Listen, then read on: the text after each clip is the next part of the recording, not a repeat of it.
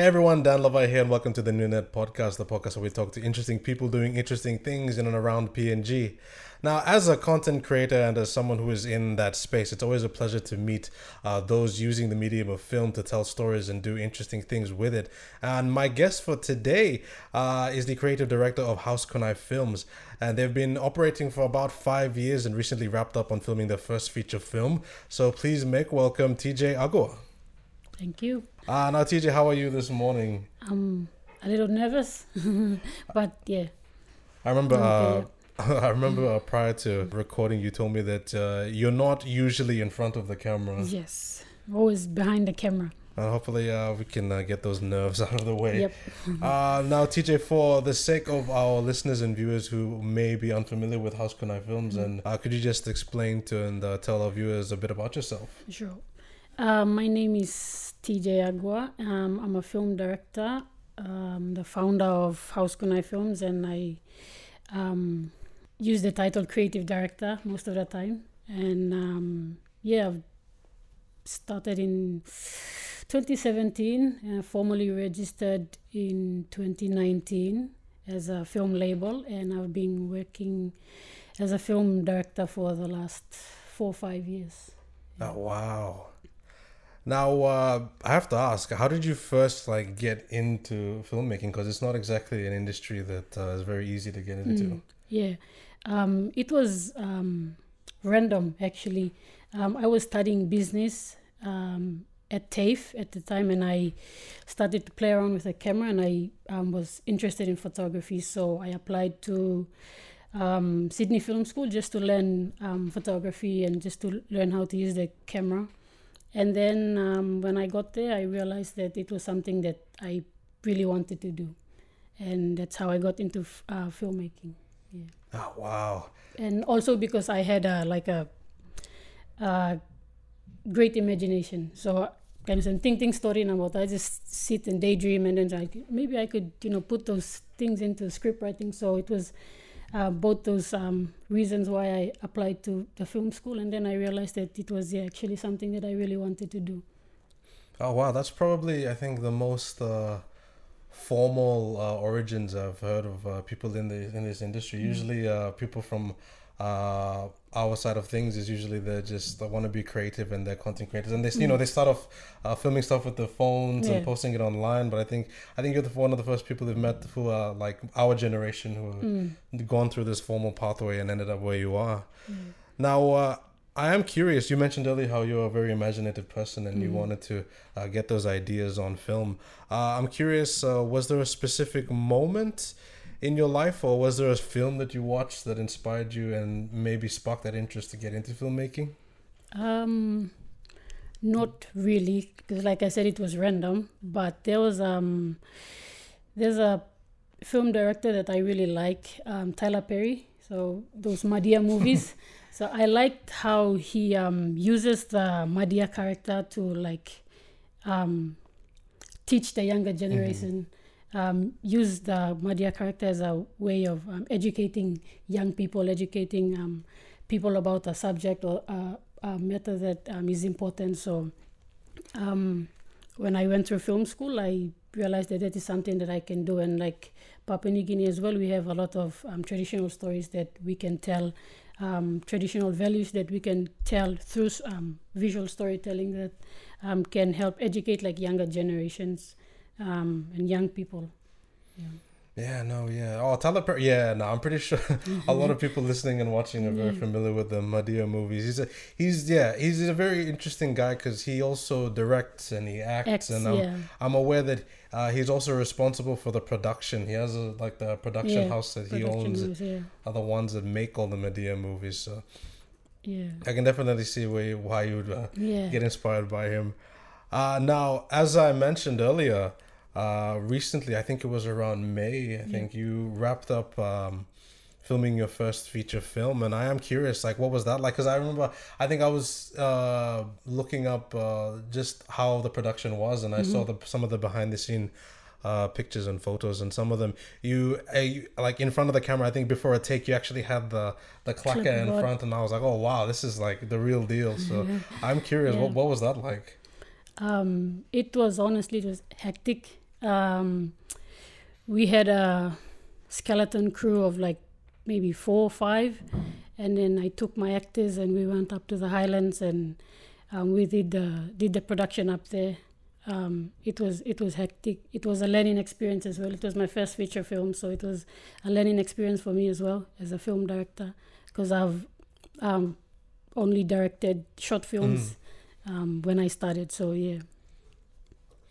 Oh man, first feature film. How long was it? I'm curious. Like the length of it. It's going to be an hour and a half, probably. Yeah, hour 20 minutes. Yeah, when it comes out. Yeah. So at this stage, it's still in post-production? Yes, post-production. We're still editing, doing reviews and, sound designing. Yeah. Oh, man. And you just mentioned that you had to fly your actors up there. What was that like, just trying to organize everyone? It was expensive, very expensive. But because it was a private production, it was my own production, I had to use my own money, my savings, and from some of the other gigs that I did earlier in the year. And I flew out 3 of my actors, as well as my production manager, and 2 of my crew members. They volunteered and they paid for their own tickets. Man. And we all went up because it was exciting. It was our first everything, so everyone wanted to be there to experience this together. Yeah. Man, I always love the stories of whenever a director makes their first proper film, because it's always an interesting story. Like if you've ever heard the story of Sam Raimi, the guy who directed the Spider-Man movies with Tobey Maguire, the origin of that production, how much like how you explained, a lot of the people involved had to fork up their own money, because some people might think when you're making a movie you always have a studio behind you, but in this case, when it's your first one, it's always you paying for everything from the get-go.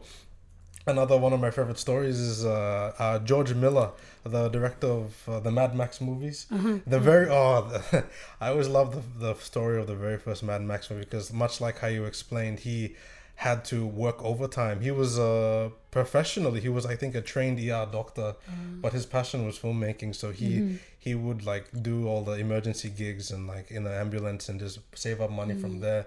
And it was from his experience as an ambulance operator that he would see all the traffic accidents and road collisions, and then that's sort of what inspired the Mad Max idea. But going back to how the people involved had to fork up their own money, a lot of that was also played heavily into the making of that first movie.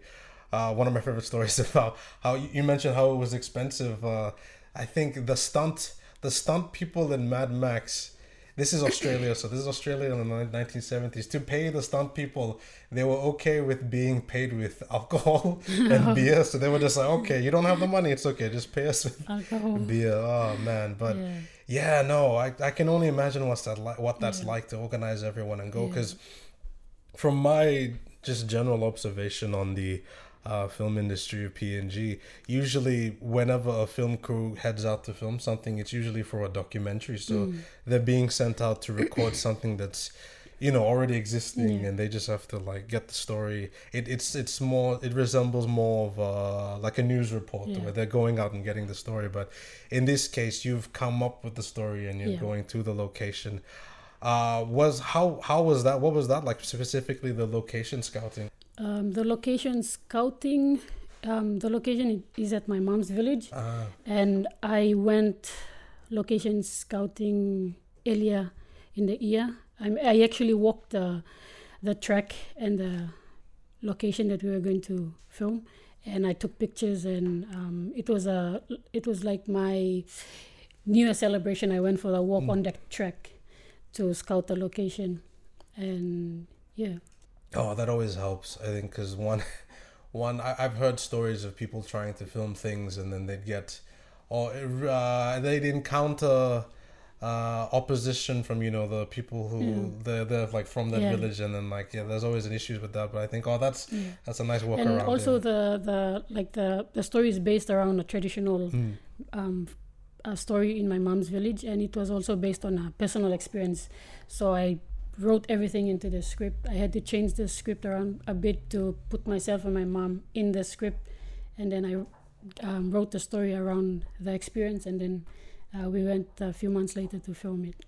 Wow. Yeah, the original idea was there, but when I went during the trekking for the location scouting, we went through an experience, and then I had to write that experience into the script, rewrite the script, and put it into the script as well.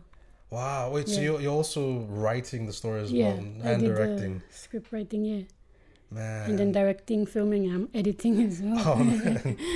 Do you have anybody helping you edit, or is it solely no, it's just me editing. I have people helping me with subtitles and some volunteers helping me with music production, but editing, I'm doing it myself, yeah. I think, I didn't even know you also wrote the entire thing, but now I'm curious. Whenever you're writing for most of your films and with this feature film, I think I asked one of our first guests this question, but are there certain things that you think are too sensible to put on film, or like where do you draw the line, or in terms of like what's appropriate to put on film? I think it comes down to you as a filmmaker, what kind of story you want to tell. So for me, if I want to tell traditional stories, I know that these are traditional stories from our ancestors, from our local people, so I get the story from them, they tell it to me themselves, and then I write it according to what they tell me. I don't add my own, subtract, yeah. Now, prior to this feature film, you mentioned that you've also been making your own short films for a very long time. Yes. Compared to the feature film, how short, how long were these usually, the short films in length? Usually around 3 to 5 minutes, short films, yeah.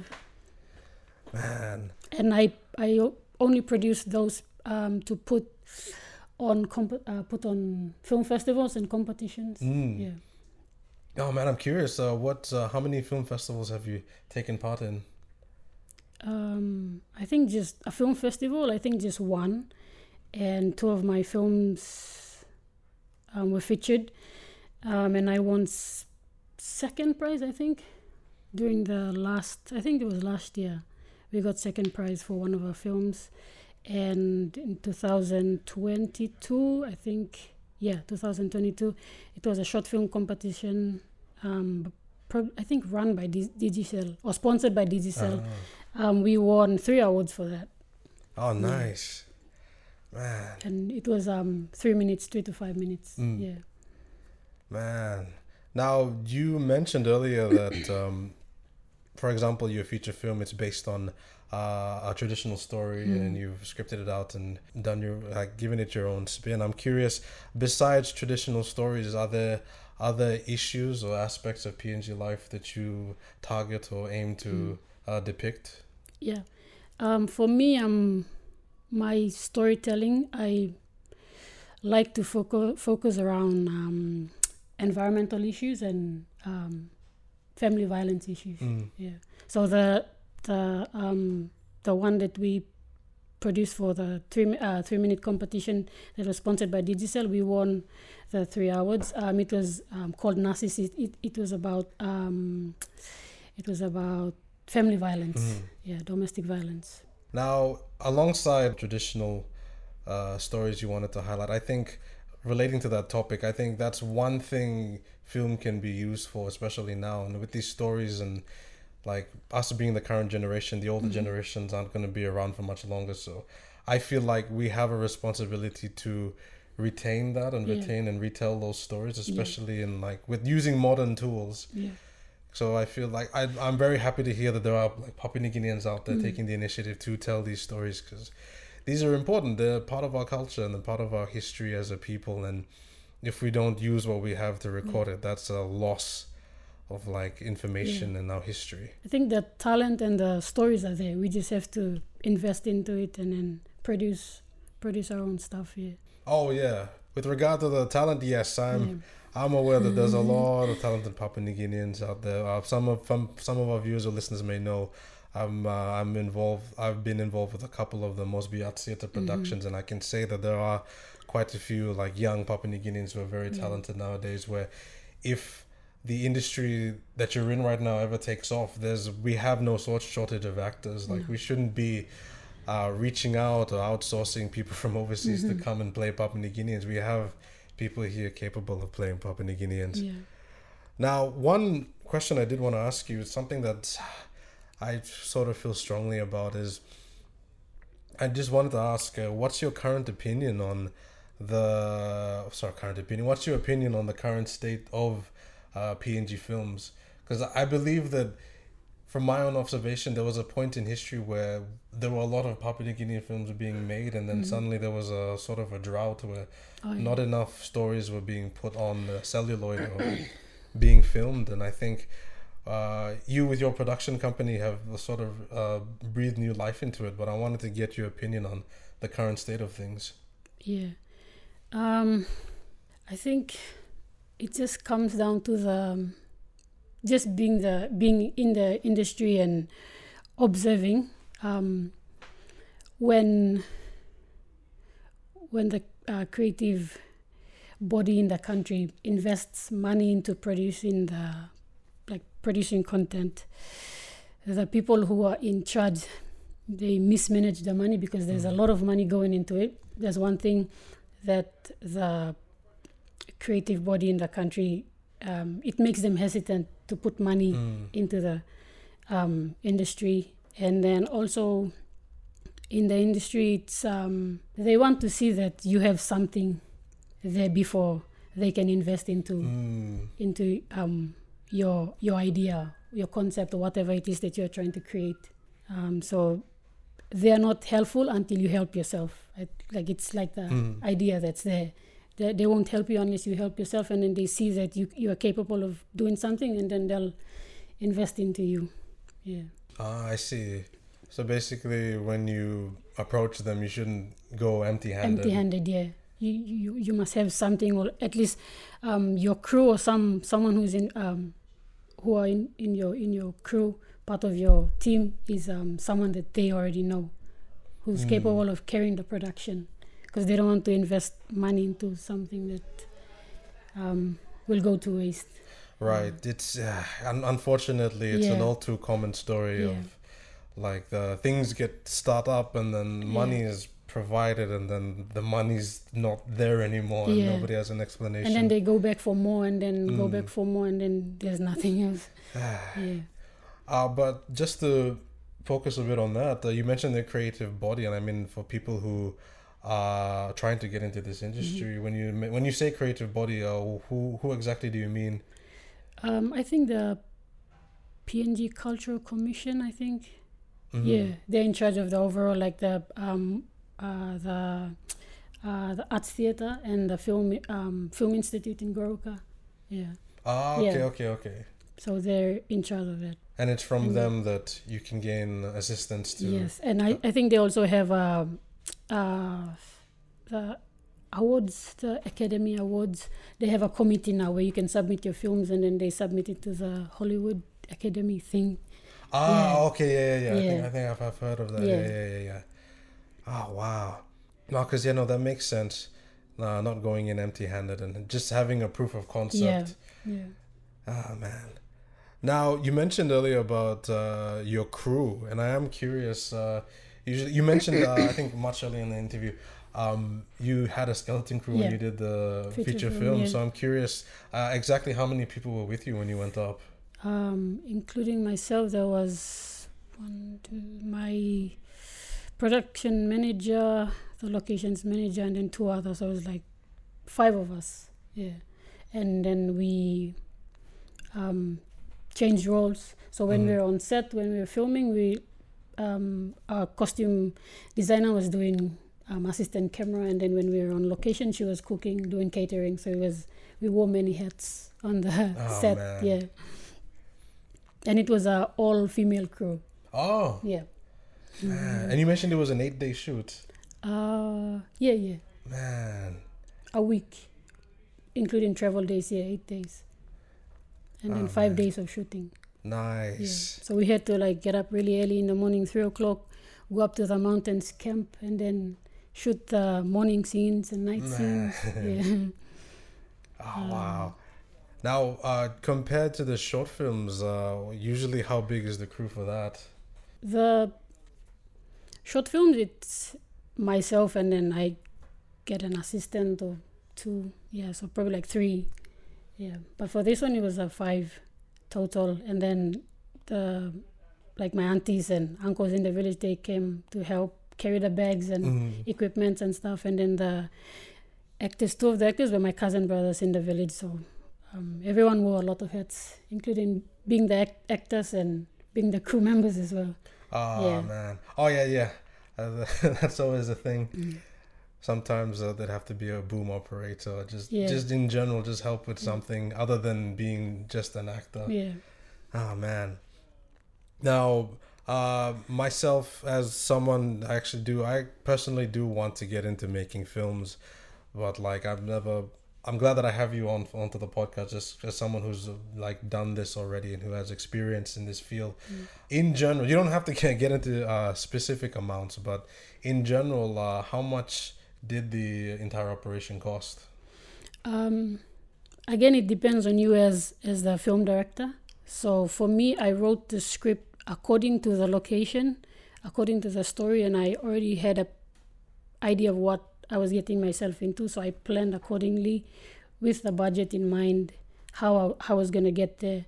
So it just depends on your story, and then you as a film director, how creative you are to navigate your equipment, your crew, your cast.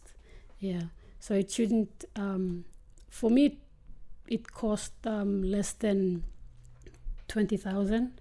So if you want to go into something similar, like a 1-hour show, it just depends on you. So, but probably I think it goes over 50,000 or 100,000. Yeah, it just depends on the type of what kind of director you are, what kind of a film director you are, how creative you are, and then it just comes down to your creative genius. Yeah, man. If you're writing yourself, then you don't have to pay a script writer. If you're shooting yourself, you don't have to pay a camera person, camera operator. Yeah, if you're doing the audio yourself, you don't have to pay a boom operator or get a voice recorder. I mean, someone to do your voice recording. Oh man, that's so true. Yeah, so it saves you a lot of cost, lots of money. Yeah. Oh wow. And then if your actors and your crew are people that you just buy the tickets and you just take them. Then there's food in the village and everything is there, so you don't have to pay a lot of money to do that. Nice. You just pay the logistics, and then it just saves you a lot of cost. Yeah, so it just depends on the type of director you are. Yeah. Man, I think you just mentioned paying for the tickets, and I know of air travel in PNG is something that can be quite costly. So I'm curious, how much of the budget did that take up? Just logistics.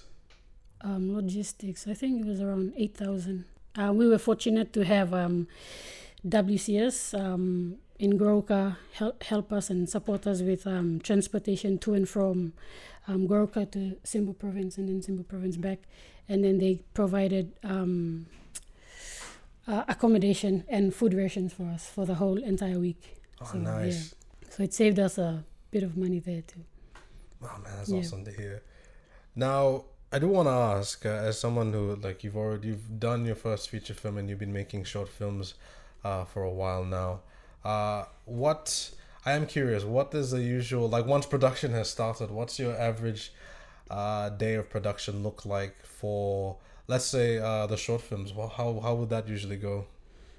Short film, if it's a 3 to 5 minute short film, it will be probably around 1 to 2 days filming, and it can start at 6 in the morning and end at 4 or 5 in the afternoon. And that's like 6 to 8, you set up your cameras, you prep, and then you can start shooting at 8 with your actors, and then wrap up and send them home at like 3, 4, and then you pack up. So that's the average, like for 3 to 5 minute short film. For a feature film, it can start at 3 in the morning, 4 in the morning, and then it depends on the scenes that you're going to shoot on the day. If it's a morning scene, if it's a night, if it's interior, if it's exterior scene, it depends on those. Yeah, so you can start at 3 in the morning, 4 in the morning, and finish at 8, 9 in the night. Yeah.